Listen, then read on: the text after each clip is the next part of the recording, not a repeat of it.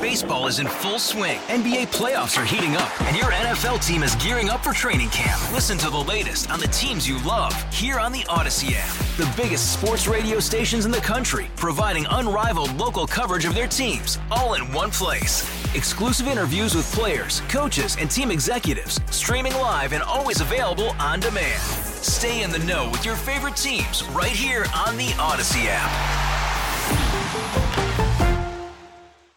While there have been some colder days so far this early winter season, we're set for another warm weekend ahead. I mean, how frustrating is it to have these inconsistencies with Mother Nature when it comes to trying to open up Rotary Rink in downtown Buffalo? Well, I'll tell you, Rotary Rink is just a fabulous ice skating rink when we have the weather. It's free to the public, and the kids from North Buffalo, South Buffalo, the East, West Side, Amherst, any place in Western New York, they come down and they enjoy the rink, and it's free, and everybody enjoys it. Obviously, with the weather these days, we're having a tough time maintaining the ice. The weather looks like it's going to get colder next week. As soon as we have a couple nights where it's freezing weather, we'll be out there making ice. How hard is it to maintain the outdoor rink when conditions are not favorable?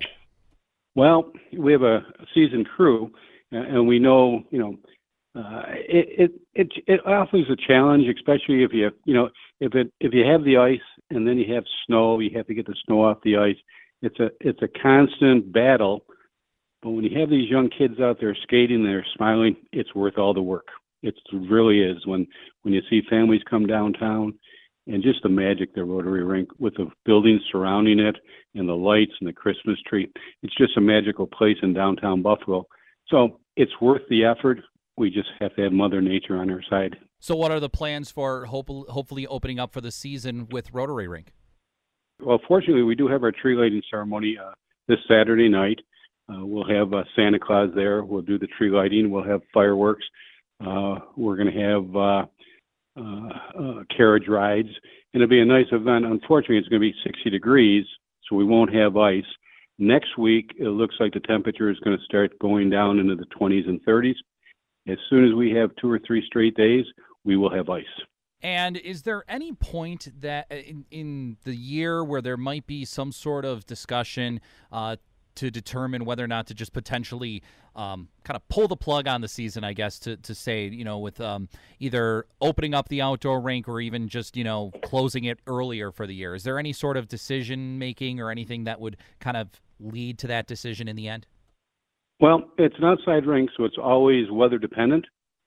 But I will say at Buffalo Place, we never give up, and we're going to try to keep the rink open as we typically try to until St. Patrick's Day. That's typically when we close it down. But again, it's an outside rink. The equipment's 30 years old. It's well-maintained, but it's Mother Nature's call, and we just work with what we have. Take us through what's coming up this weekend for the tree lighting ceremony and what people need to know about that. Well, the tree lighting ceremony is a Saturday night. Starts around 5:30. We'll be having guest speakers on stage.